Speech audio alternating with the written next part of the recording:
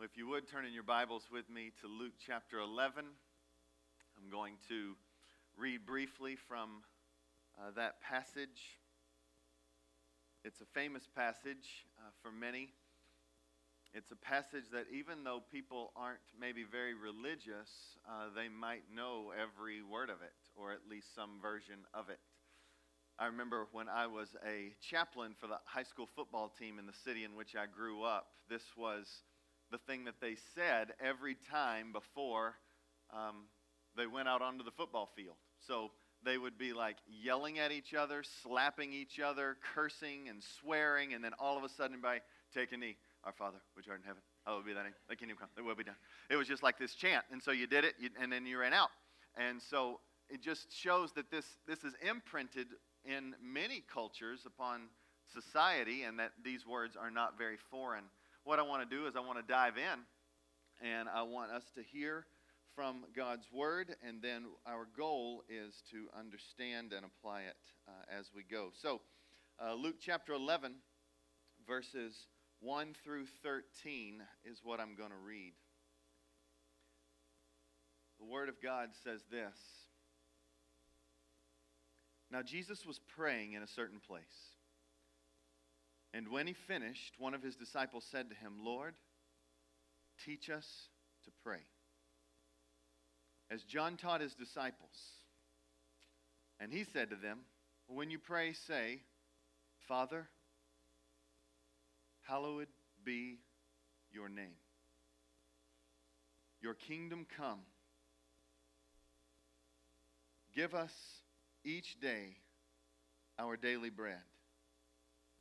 And forgive us our sins. For we ourselves forgive everyone who is indebted to us. And lead us not into temptation.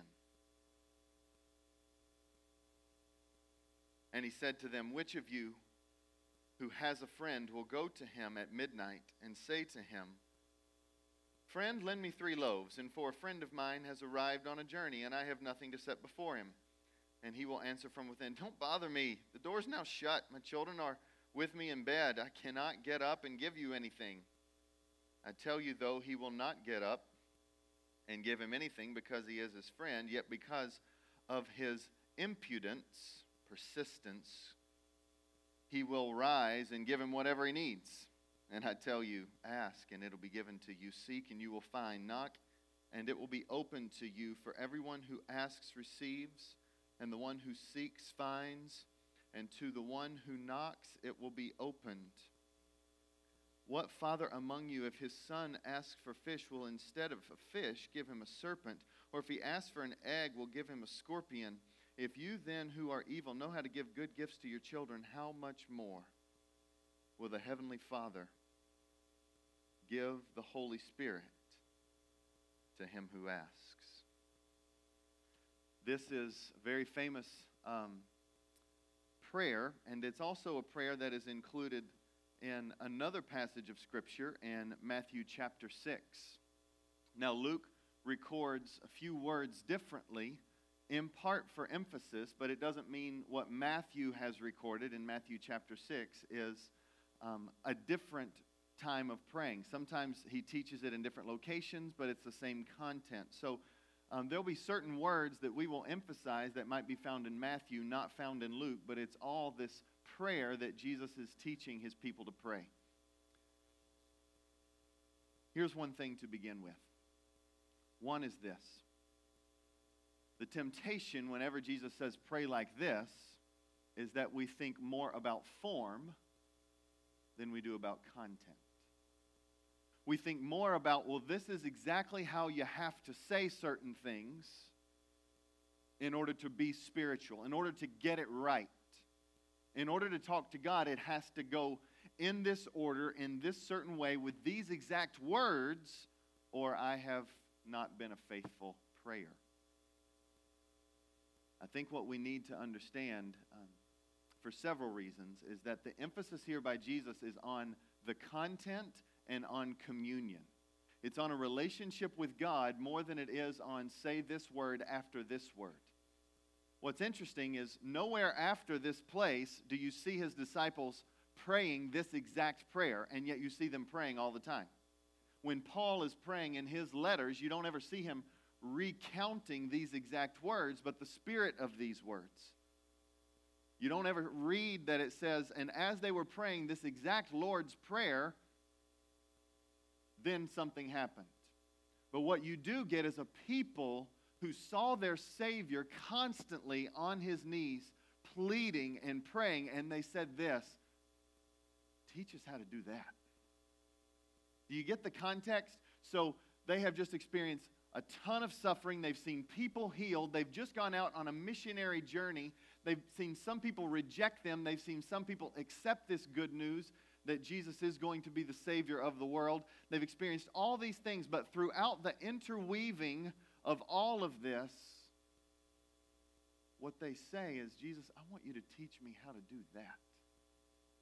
I want you to teach me what it looks like to talk to God as Father. And this is where I think we must begin. We begin with these very first words in this prayer when he says, and when you pray, say this, Father. Father. Matthew's version says, our Father, which is this sense that we should never think of ourselves, if we are Christians, in isolation from other Christians. God is not just God of one individual. God is God of all those who trust in him. But what Luke wants to emphasize is that we must come as children. Father implies child. And this is what he is asking us to do. He's asking us to come as children. And why is that? Matthew chapter 18, Jesus says this, truly I say to you, unless you turn and become like children, you will never enter the kingdom of heaven. Jesus says the linchpin for being accepted into my family is for you to assume the posture of a child. Faith, confidence. When a child is young, there is this sense of trust in their parent or parents. Sadly, that gets eroded over time when the parent constantly serves themselves rather than the child, or when the child constantly is trusting and that parent might let them down. We've had moments over our long lives, some of us, of just being shown what a father really isn't, or what a parent really isn't. And so we don't have that kind of confidence, that kind of excitement, that kind of just unfiltered, just running to anybody because we don't trust anyone. But that's not the picture of this kind of child. This child is the child who hasn't been let down. It's the child who has this faith to come into the presence of the Father and expects the Father to listen, expects the Father to do something, expects that the Father is for this child. It's an excitement. And so he says, you start your prayer with God as Father. And this is what it means to get into God's family, is to be like a child, to be humble, to be needy, and to declare that you can't provide what your Father can. In Luke chapter 10, just a few verses before we land right here, Jesus says this, in the same hour he rejoiced in the Holy Spirit and said, I thank you, Father, Lord of heaven and earth, that you have hidden these things from the wise and understanding and revealed them to little children. Yes, Father, for such was your gracious will. God's kingdom is upside down. He delights in the weak, in the desperate, in the weary. He delights in the children. And he calls his adult followers children right here in this passage. And if that bothers you, if that offends you, if no, your security is wrapped up in what you can do and who you're better than, then he's just calling you to get low. He's asking that you might open your heart to drain yourself of you and to be a child. What does a child do? Paul Miller, in his book, The Praying Life, such an encouragement to my soul. I highly recommend it. He just begins to rehearse the different things that are characteristics of children. One is that the mind wanders. The mind goes everywhere. And then when the child comes, they rarely say exactly what they mean. Or they don't say the words just rightly. I remember my oldest son now, who's 15, when he was learning how to talk, we tried to get him to say thank you. And the words that came out of his mouth were duckadoo. That's all he had. That's all the goods he had. It was like duckadoo. And I was thinking like, you know, what do you think my disposition as a parent was when he said duckadoo? Did I say, would you get your act together? It's T-H, thank you. It's not duckadoo, it's thank you. And would you please say it at the right time and not just at random times? It's duckadoo, please. No, my wife and I celebrated the fact that he was speaking just craziness, and he said it sometimes at the right time. We were thankful. We were happy. There's one time when he was talking about a mosquito and how he hated mosquitoes, and he called them Mr. Keto. Don't want Mr. Keto to get me. You know, he's just like, I love this. As a parent, it does your heart joy. What about when you, in all of your wreck, you don't say what you mean? Or you don't mean what you say. And you draw near to the heart of God. Does he get angry or frustrated at you because you're stumbling all over your words? Does he get angry and frustrated at you because when you stop to pray, you realize how unspiritual you really are? Paul Miller says, the more we try to be spiritual, the more we realize how unspiritual we really are. And you've been there. You've tried to stop and pray. Your mind has gone 30,000 different directions, and so you felt like, well, this is a waste of time. Let me do something that's really important and productive. And so you stop praying, thinking that the only way that God will accept you or the only reason you should ever talk to him is because you have your act together. When he says no, it's the opposite. Jesus says, thank you, Father, that you have revealed these things to children and hidden them from the wise and the understanding, those who are confident in themselves rather than placing their confidence in their Father. The Bible doesn't say, come put together. The Bible says, come to me, all who are weary and heavy burdened, and I will give you rest. What is a weary person? It's someone who is overwhelmed by life circumstances, someone who feels beaten up over and over again by some emotional state or by something outside of them or by their limits or their helplessness, by suffering that they've experienced or suffering around them. They are weary. They are burdened. They feel like a hand is on their back and nobody's letting them up. They just feel like they need air. That's the person that Jesus says, come to me. Be the real you. Stop trying to be the religious you. You're bad at that, and so am I. And you can't sustain it. You can't sustain the good face. You can't sustain the putting it together. It exhausts you. And so you begin to take it out on somebody else. But God says, come as a child. And so many times we will not pray because we feel like we have to have it together. And he says, no, come when you are weary. Come when you don't have it together. Come when your heart and mind are overly absorbed with yourself. Come to me.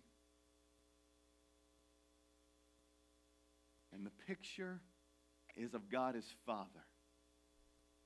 Come to me as a Father. Sometimes we don't come to him not just because about us and we feel like that we're a wreck, but because we don't trust what it means for him to be Father. That he cares, that he knows, that he loves, that he wants every part of you.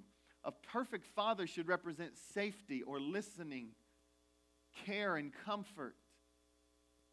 Fine with you bringing whatever you want to bring. And some of us have had that picture eroded because of small failures or large failures from parents. Don't treat God as an angry employer. When you do that, you become a lazy, unsatisfied employee. just doing the minimum to get by in hopes that the employer will leave you alone or will give you your paycheck and you just move on. The word Father is not about an assignment, it's about a relationship. It's not about checking off a box and saying, oh, are you spiritual? You should pray. Okay? I stopped, I said oh God, bless the meal, thanks. Or, God, help me find a parking space. Or, God, would you please help me get a paycheck or whatever. But you stop. Those things are not necessarily wrong to pray for, as we'll get to. But sometimes you just stop praying right there because you've checked the box. It's an assignment to you. Father means it's a relationship. It's a relationship. And if you wanted to be in a relationship with me and I popped in for 45 seconds and I said, hey, it was good to be with you, and I bolted out, you would be like, what in the world was that? I said, I did what I was supposed to do. I spent time with you. Bye. Is that a relationship or is that an assignment? Father assumes a relationship from a God who loves you and a God who is able, because in the book of Matthew it says, our Father who is in heaven. Who is in heaven.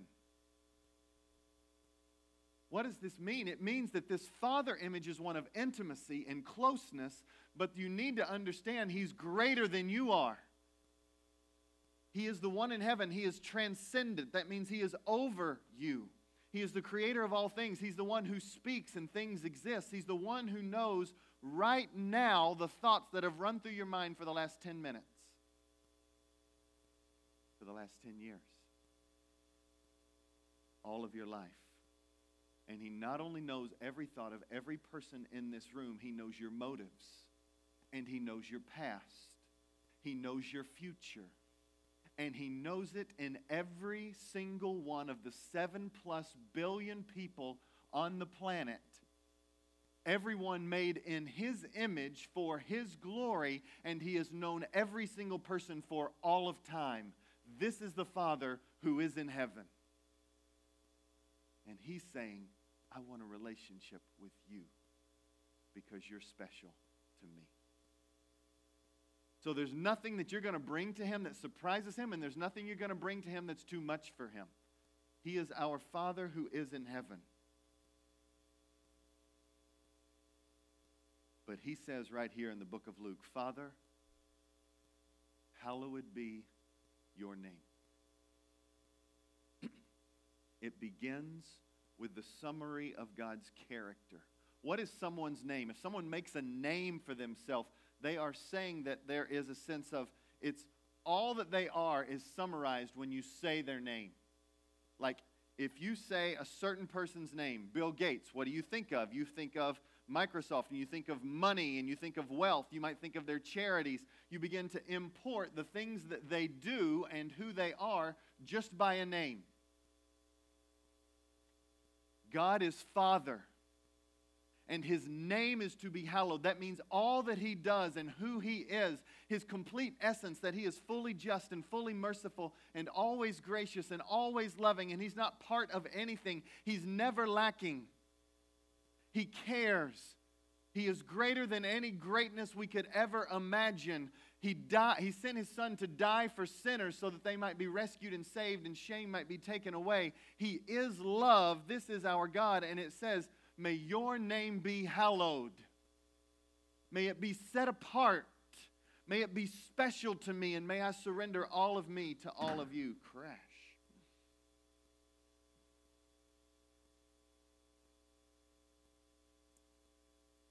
And there's a reality that I refuse to believe or acknowledge many times in the mornings, and it's this: that no matter how sanctified I am, apart from God's mercy, Sean Cordell is bent towards me. I'm bent towards me. My arrow is aimed in the wrong direction. My back is to my enemy. My gaze is inward or outward towards all of my to-dos and not upward towards my Father. Before my feet hit the floor, there is a force stronger than gravity that is pulling my heart towards selfishness and forgetfulness and worry and anger and greed and complaining, or a combination of all of them at some point. And Jesus says, when you begin your prayer, begin with a name other than yourself, because you need a heart bent towards me. Father. Begin with your need for the Father to be your aim. Oh God, it can be this simple. Oh God, I'm overwhelmed. I'm sleepy. I don't want to do anything meaningful. Father, please bend my heart towards you today. Bend my heart towards you today.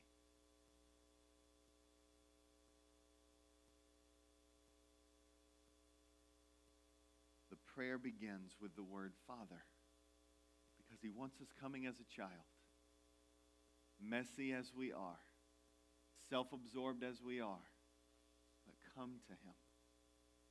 And the prayer is, your kingdom come. And Matthew adds on, your will be done. It is words of surrender.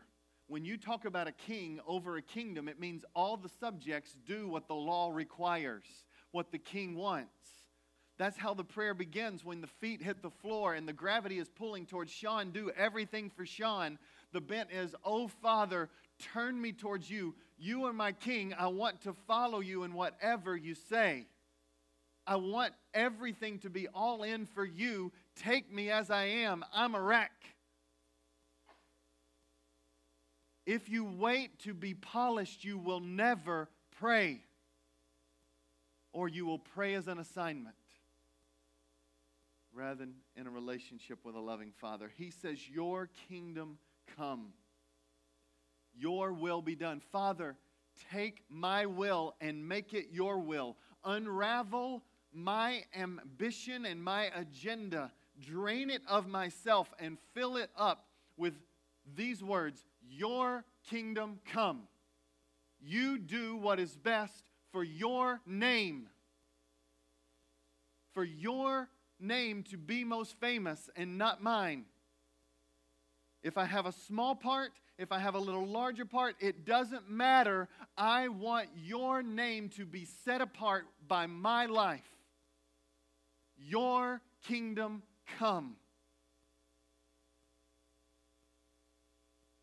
Take all of me.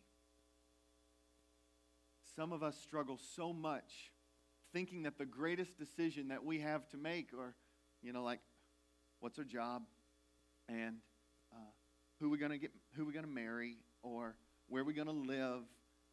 And Paul Miller says this. I found such great help with this quote. He says this: the great struggle of my life is not trying to discern God's will. It is trying to discern and then disown my own will. Once I see that, then prayer flows. I have to be praying because I'm no longer in charge. Either I see all of life as a gift, or I demand that life have a certain look to it, my look. The hardest thing in prayer is, oh God, show me where my ambition and my will is taking me sideways, and make my will your will. That's how the prayer begins. Father, make your name hallowed. I'm as weak as a child. I'm coming weary, and I want your kingdom to rule. What does that mean? I don't talk like that. Your kingdom, what does that mean? The first place that the kingdom will break in is in the human heart. The greatest mission field of God is right here. The heart of humanity.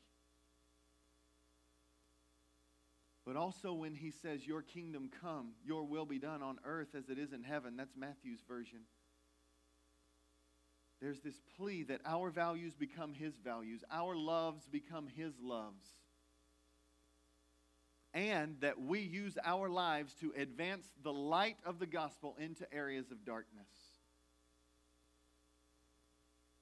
where we want injustice to become justice, where we want areas where there is no mercy to become areas of mercy. And sadly, this weekend in Charlottesville, there was some horrible tragedies that were going on. The first tragedy was by a movement called the alt-right, which is a white supremacist group that promotes neo-Nazism, etc. This sense of holding up that one race is superior to other races, and it must be decried as against the heart of God and as sinful and as heartbreaking that anyone would think that they are superior to anyone else. And then the same heartbreak has to be for anyone who thinks the solution is to be violent.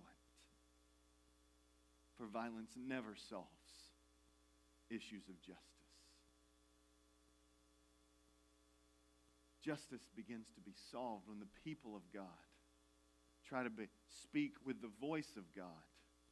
And they use their hands and feet to be the hands of God in issues of justice and mercy. And we must understand as the church that we must not only rightly condemn bad actions, but we also must pursue what is righteous and pure and holy and good. That's why our church is pursuing with intentionality of being a multi-ethnic, multi-economic congregation. What does that mean? It means that we want all people to know that their lives are important. We want all people to feel like someone is listening to their story and that they care. That all people get a chance to talk and to share the hard, the good, the hated parts of their journey, and people will listen and empathize.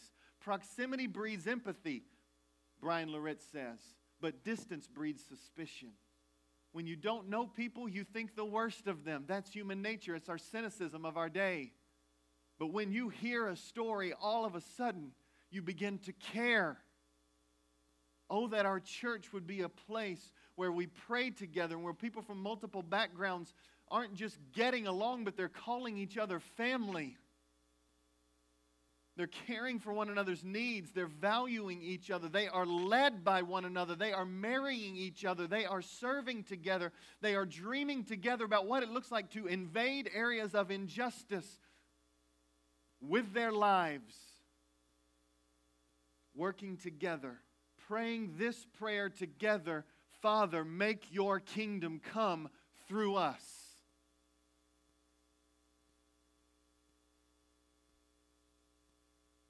May your kingdom come and your will be done here in Raleigh as it is in heaven. May your kingdom come and your will be done in Charlottesville as it is in heaven, in Chicago as it is in heaven, in Syria and in southern Sudan as it is in heaven. Father, break through this world of darkness and shine your bright light. I met with a guy over something called the Crescent Project this week, a friend of ours who's been a part of the church. His name's Thomas Messick. He shared a stat that I thought was very interesting.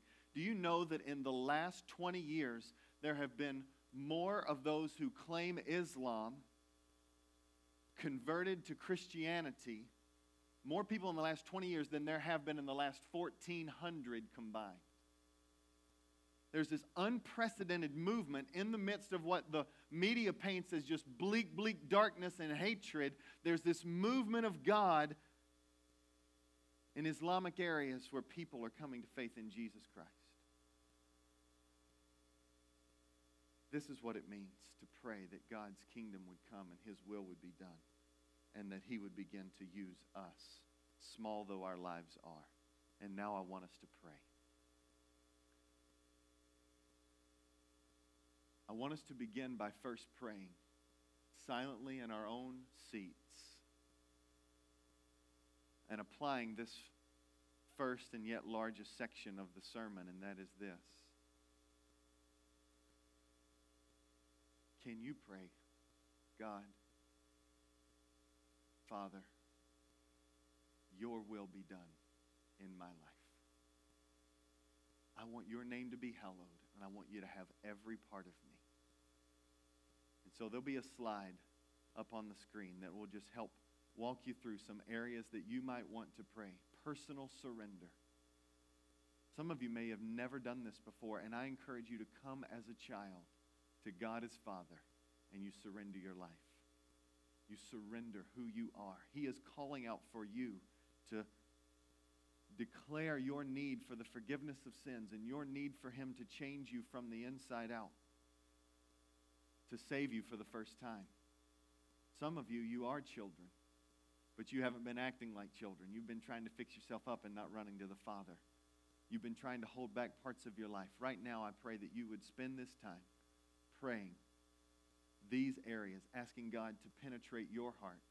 And then what will happen is we'll have a couple of people that will pray for God's kingdom to come and advance through us forward as long as He gives us breath here. So let's just spend some time in prayer together.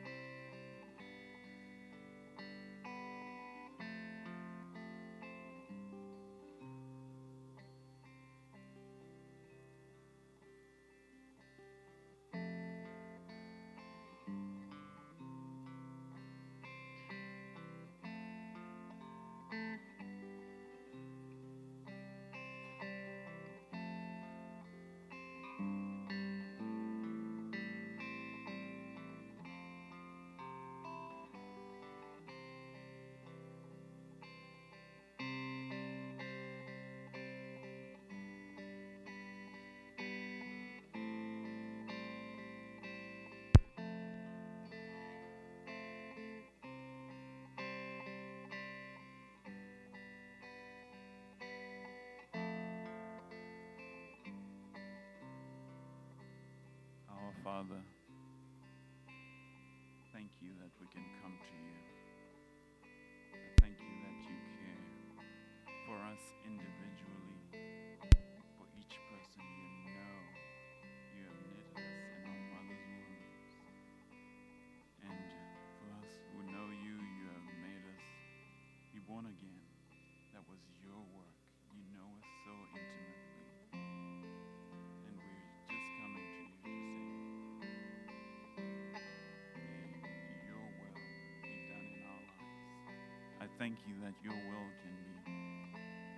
can be done because of what Jesus has done. He's our righteousness. We depend on him. Thank you that we don't earn your acceptance. I thank you that we rest in it. You have done it, and now we just walk in it. And I thank you that it's not just us. It's not just us as individuals. You have put us in a body. And I pray that you would work mightily in our hearts to be unified, to be surrendered to you from the depths of our heart. May we wholeheartedly follow you. May we be sensitive to your spirit that brought us to life in Christ Jesus. Oh God, I pray that you would help us to see what you would have us do. Help us to see who we are. I thank you that we are saved. We are sinners, yet saved by grace. We are your children. And with children together, may we love one another as you have commanded in deeper and deeper ways, and be a witness for your kingdom. May your kingdom reign in our hearts. May your kingdom reign in this place. May your kingdom reign in this people. And may your kingdom reign in every sphere of our lives, in our families, in our workplaces, in our places of leisure, in every aspect of our lives. May we individually and together bring you glory. May we be spent for your glory, and may we be refreshed by your glory. Show us yourself, and may we walk in your ways. In Jesus' name. Thank you, Father. Thank you for your loving kindness, God. Thank you for your mercy and your goodness. But God, I'm really, really angry. I saw this stuff on the news and I'm really angry, God. And I want your kingdom and I want your will, God. Our church wants your kingdom, wants your will. Father, how? God, how do we do this when there's oppression and there's injustice? God, I thank you for your word, God. I thank you for your word, God, that calls us to repentance and sin. The kingdom of God is at hand. So repent. So, Father, for your kingdom to truly come in our hearts and our marriages, in our culture and in our society, Father, I pray that you would just show us by your Spirit, Father, those places that we need to truly just repent to you. Those things that we need to give up where we've been trying to control, Lord. God, I repent that I wanted vengeance, God. I want revenge. I wanted you to get them. God, but I thank you that by your Spirit you reminded me of Jonah, who you sent to minister the truth to enemies. God, I thank you for your word that reminded me of Stephen, who as he was being stoned by enemies, God, was praying for them. Lord, I thank you for the cross.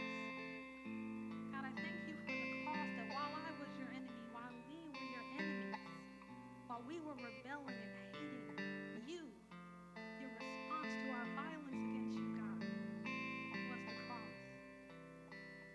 So Lord, let your kingdom reign in our hearts, that we can love our enemies, God, that we can do good, that we can bless and not curse, God, that we can proclaim your gospel, Lord, even to those, Lord, who for a variety of reasons consider themselves our enemies.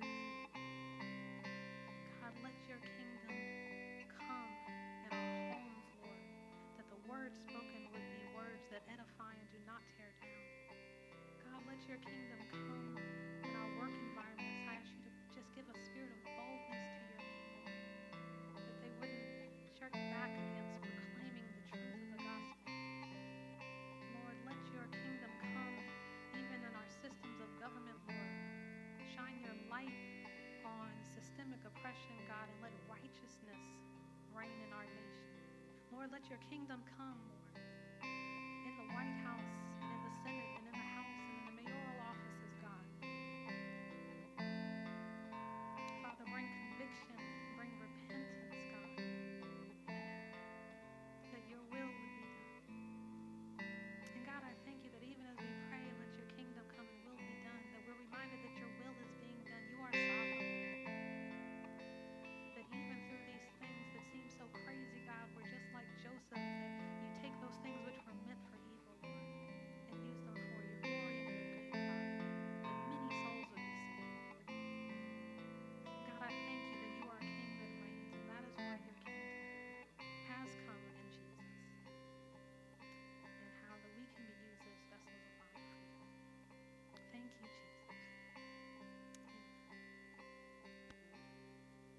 Let's continue to be in a spirit of prayer, but let's sing together. Let's stand.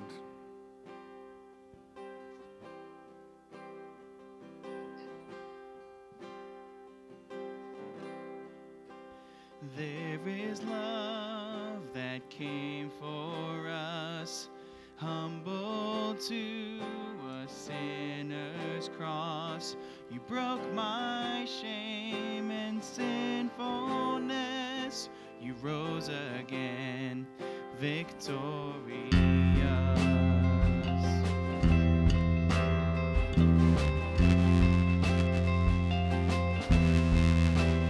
Faithfulness none can deny. Through the storm and through the fire, there is truth that sets me free. Jesus Christ, who lives in me. You are stronger, you are stronger. Sin is broken, you have saved me. It is written, Christ is risen. Jesus, you are Lord of all.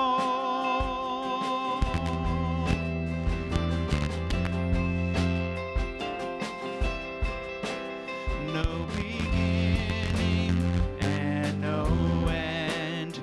You're my hope and my defense.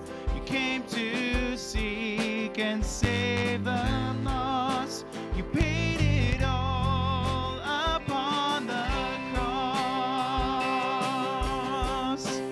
You are stronger, you are stronger. Sin is broken, you have saved me. It is written, Christ is risen. Jesus, you are Lord of all.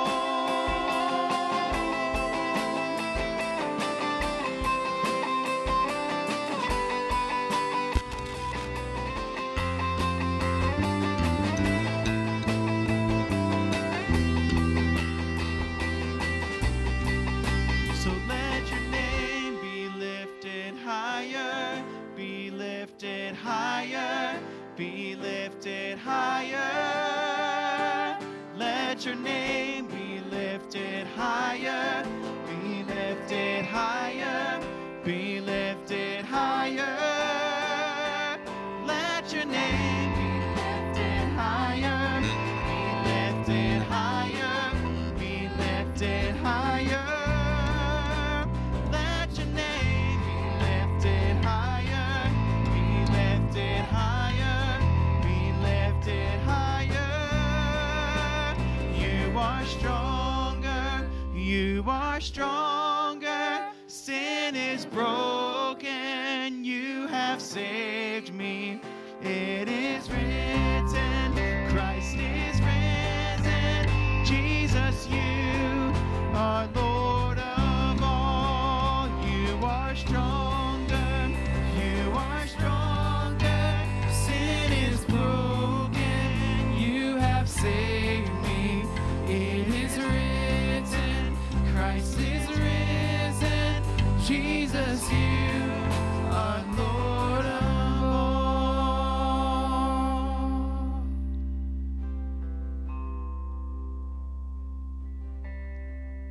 So we exalt thee. We exalt thee. We exalt thee.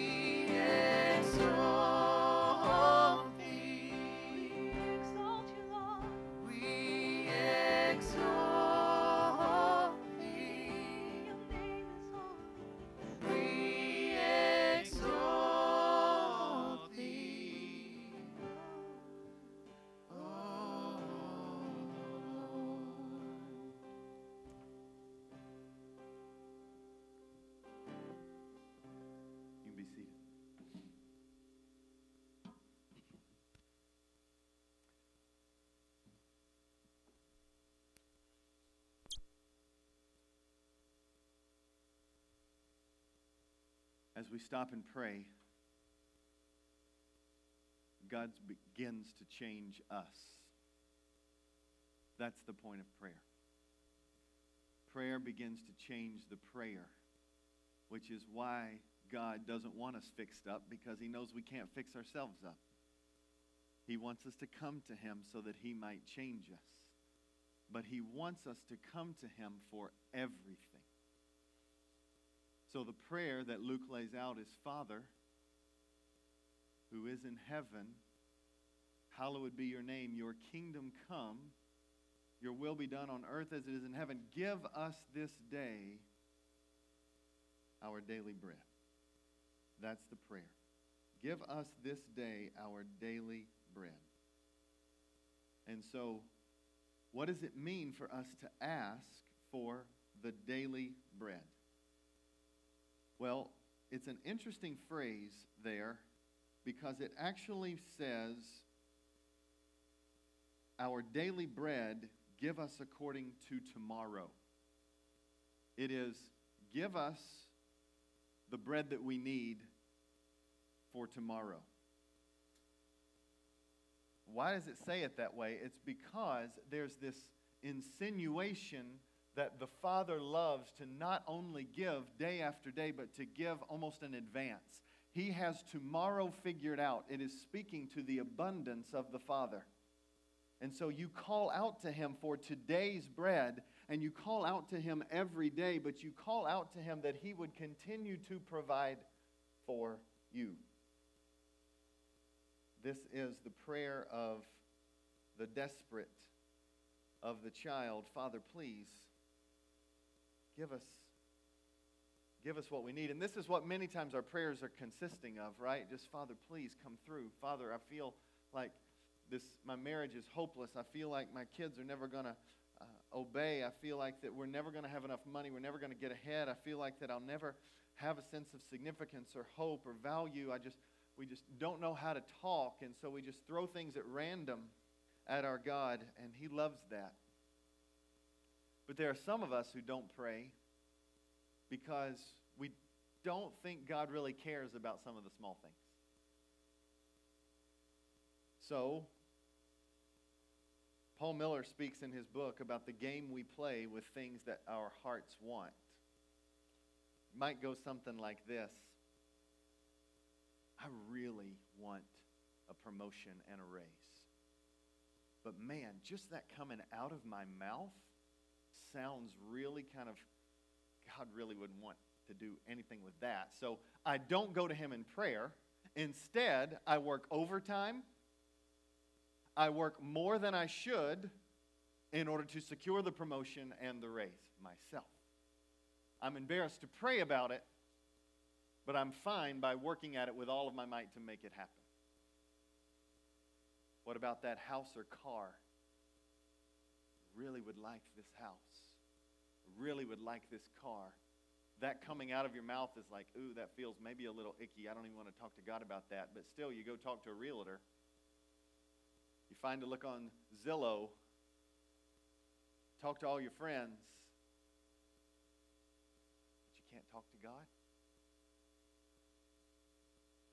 I want my kid to be the best in school or to be the best in this sport. Just that coming out the mouth makes you feel kind of icky. But instead, you rearrange your whole life to make sure that happens. You sacrifice some of the major priorities that God has made crystal clear, time with him and time with his people, in order to make sure that your kid can get ahead. Sometimes afraid to pray, but not afraid to work. That relationship that's really difficult. You don't want to say out loud the horrible things you think about that person, so you don't pray. But instead, you seethe in bitterness. I seethe in bitterness. Begin to scheme in our minds about how we hope they get what's coming to them. All the while, God just says, no. Why don't you ask for daily bread?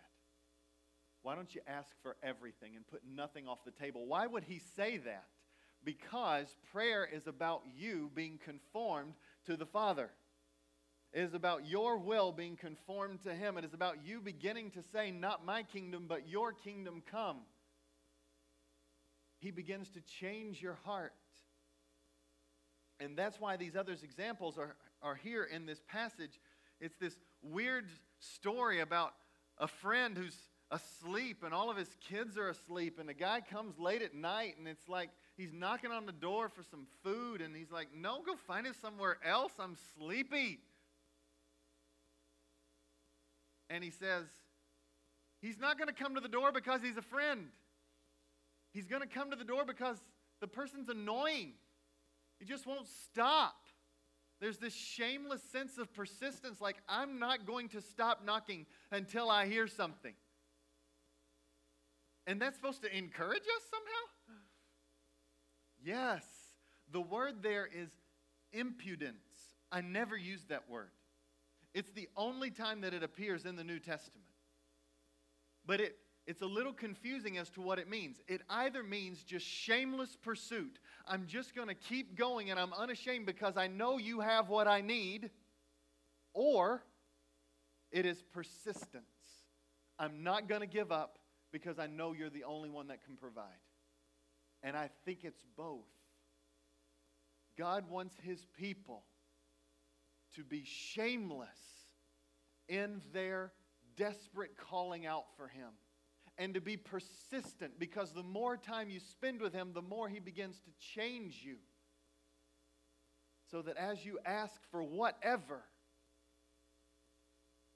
He begins to do a work in your heart. That's why He goes on to say in verse 9, and I tell you, ask and it'll be given to you. Seek and you will find. Knock and it'll be open to you. For everyone who asks receives, and the one who seeks finds, and the one who knocks, it'll be opened. He's like, persist. Ask for whatever. Don't wait until you make it holy and sanctified. Just ask. And God will work in the heart to say, you don't need that. That's not really what you need right now. Or He begins to open doors for the very thing that you were asking for. And you see Him provide in amazing ways. And then who gets the glory? He does. Because you've asked for something small that you normally wouldn't ask for, and you saw Him provide it more than your own brawn and might and strength. When Jesus says, ask, say, give us this day our daily bread, He wants us to remember the nature of the Father. That's verse 11. What father among you, if his son asks for a fish, will instead give him a snake? Or if he asks for eggs, will give him a scorpion? And He says, if you then know the difference between a fish and a snake, and you can be kind enough to give a fish when somebody asks it rather than something that could bite and kill you, if you can do that and you're evil, that's what the verse says, how much more will our Heavenly Father, who has no evil at all, give you, Matthew says in this very passage in Matthew chapter 7, how much more will your Father in heaven give you good things, give you good gifts? You can trust Him.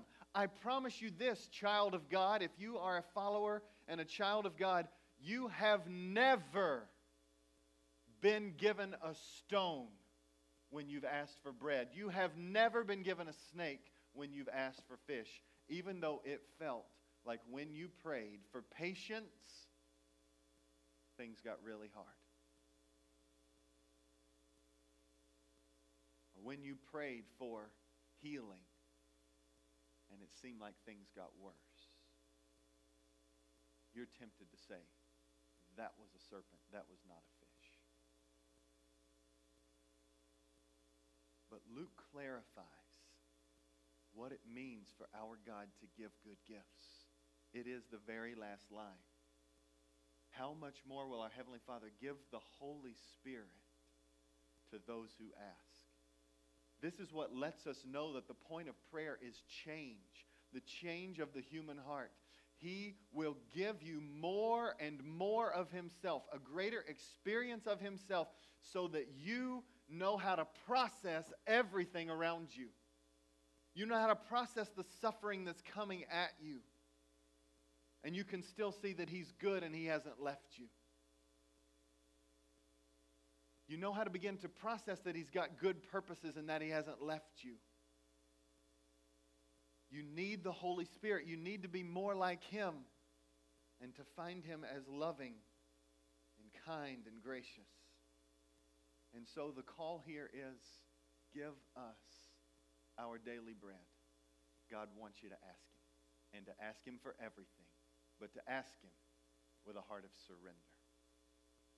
And so what we want to do is we want to spend some time asking. I'm going to have some people come up who might be willing to pray for different people and different needs. And there's going to be a slide on the screen that will kind of help guide us through some things to pray for. But James says this in James chapter 5, confess to one another and pray for one another that you may be healed. There is both physical and spiritual healing that is needed in this room. And we believe that God has and will break His kingdom into the here and now and change both the heart. Sometimes He changes the body. Sometimes He changes the depressed one. But I promise you this. You have not because you ask not, and I promise you He will not give you a serpent when you ask for fish. He will give you more of Himself, and that's what you need. So we'll have people who are here that if you want to just bring anything, help in a marriage, help in a job, help with some type of struggle emotionally, some type of physical struggle, some type of sin you've just been battling and you want somebody to battle alongside with you in prayer right now. Whatever it is, let's just take some time and we're going to pray. As the music team comes up, anybody who's willing to pray for others, if you just come up and face the crew, we're just going to take some time in prayer right now. And if you want someone to pray for you, you can come up and we will spend some time just praying over you. Please, don't forget everything that's been said. You don't have to fix yourself up to be prayed over. And you don't have to know exactly what you're going to say. Just come. And we'll be happy to pray for you and to care for you. And to hold everything that you share with us in confidentiality. But we want to pray and ask God for daily bread. So let's pray together in this time.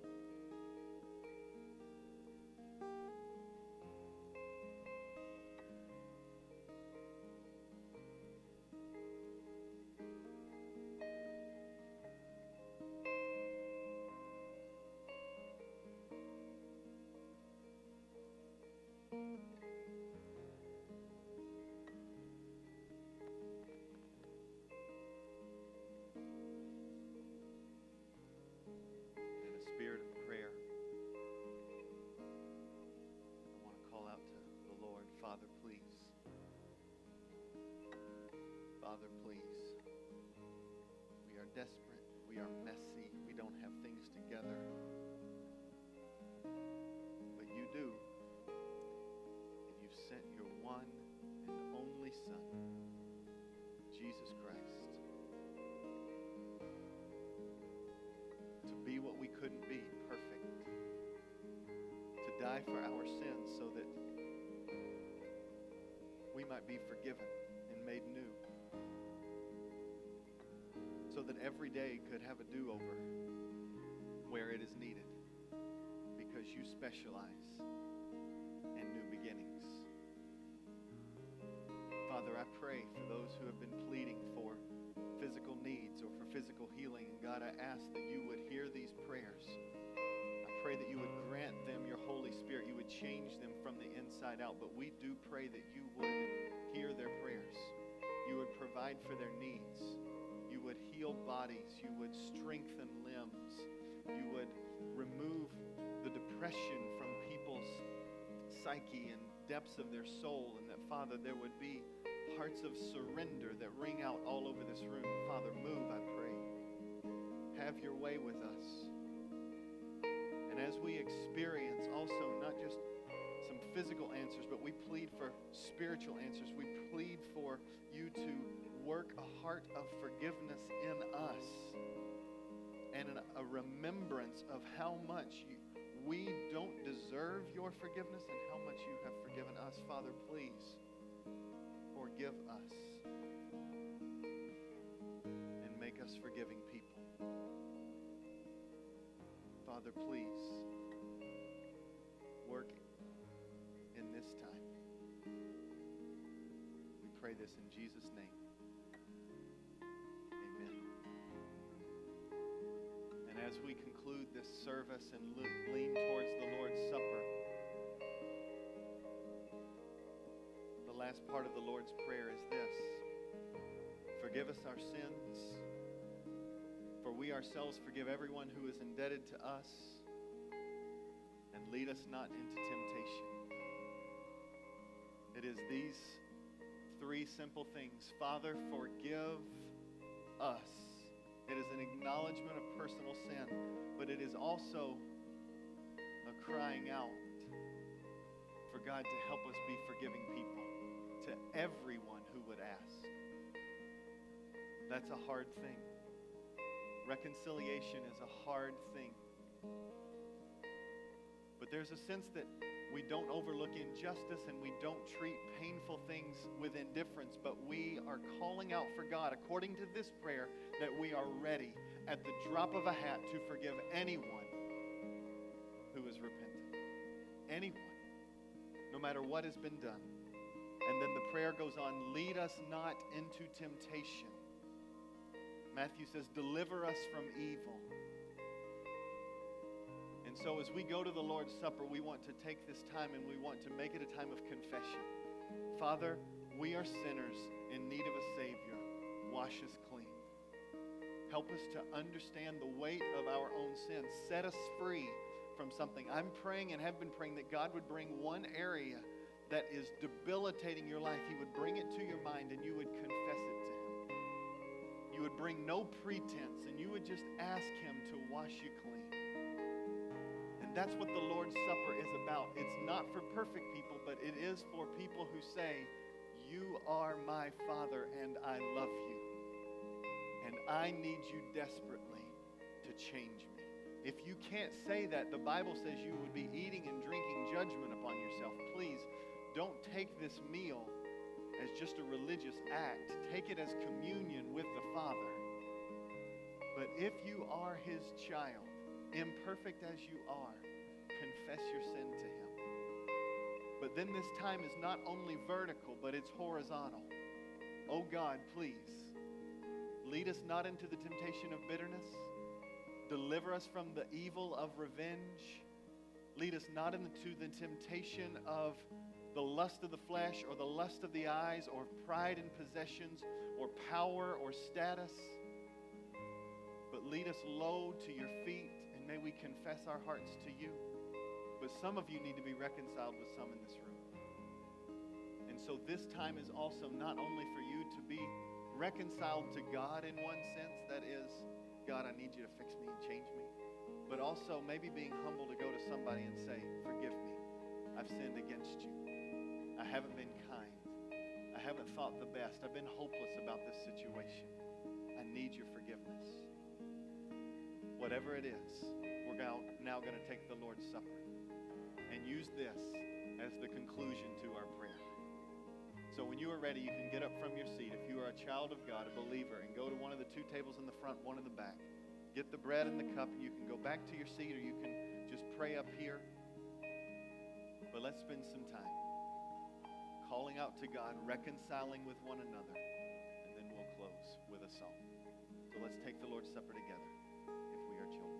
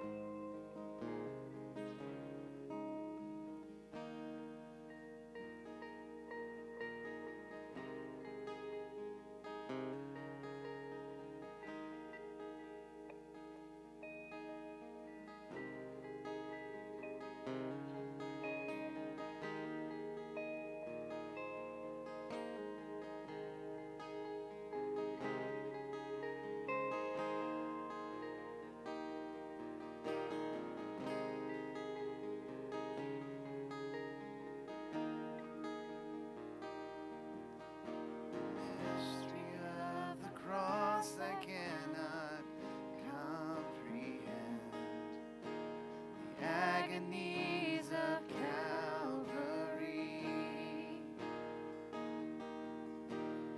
You, the perfect Holy One, you crushed your Son, drank the bitter cup reserved for me. Your blood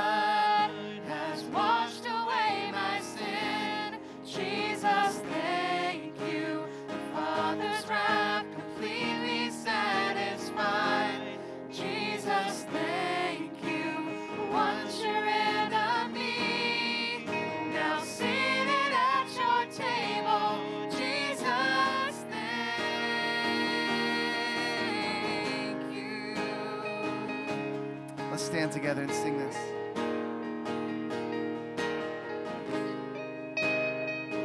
By your perfect sacrifice, I've been brought near. By your perfect sacrifice, I've been brought near. Your enemy, you made your friend. Pouring out the riches of your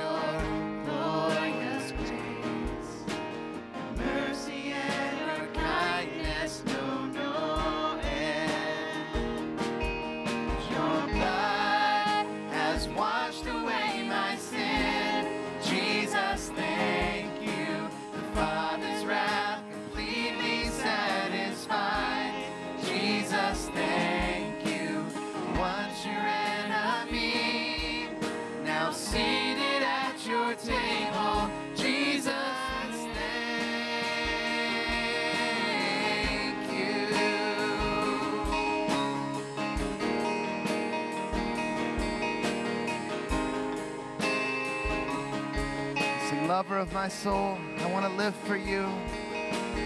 Lover of my soul,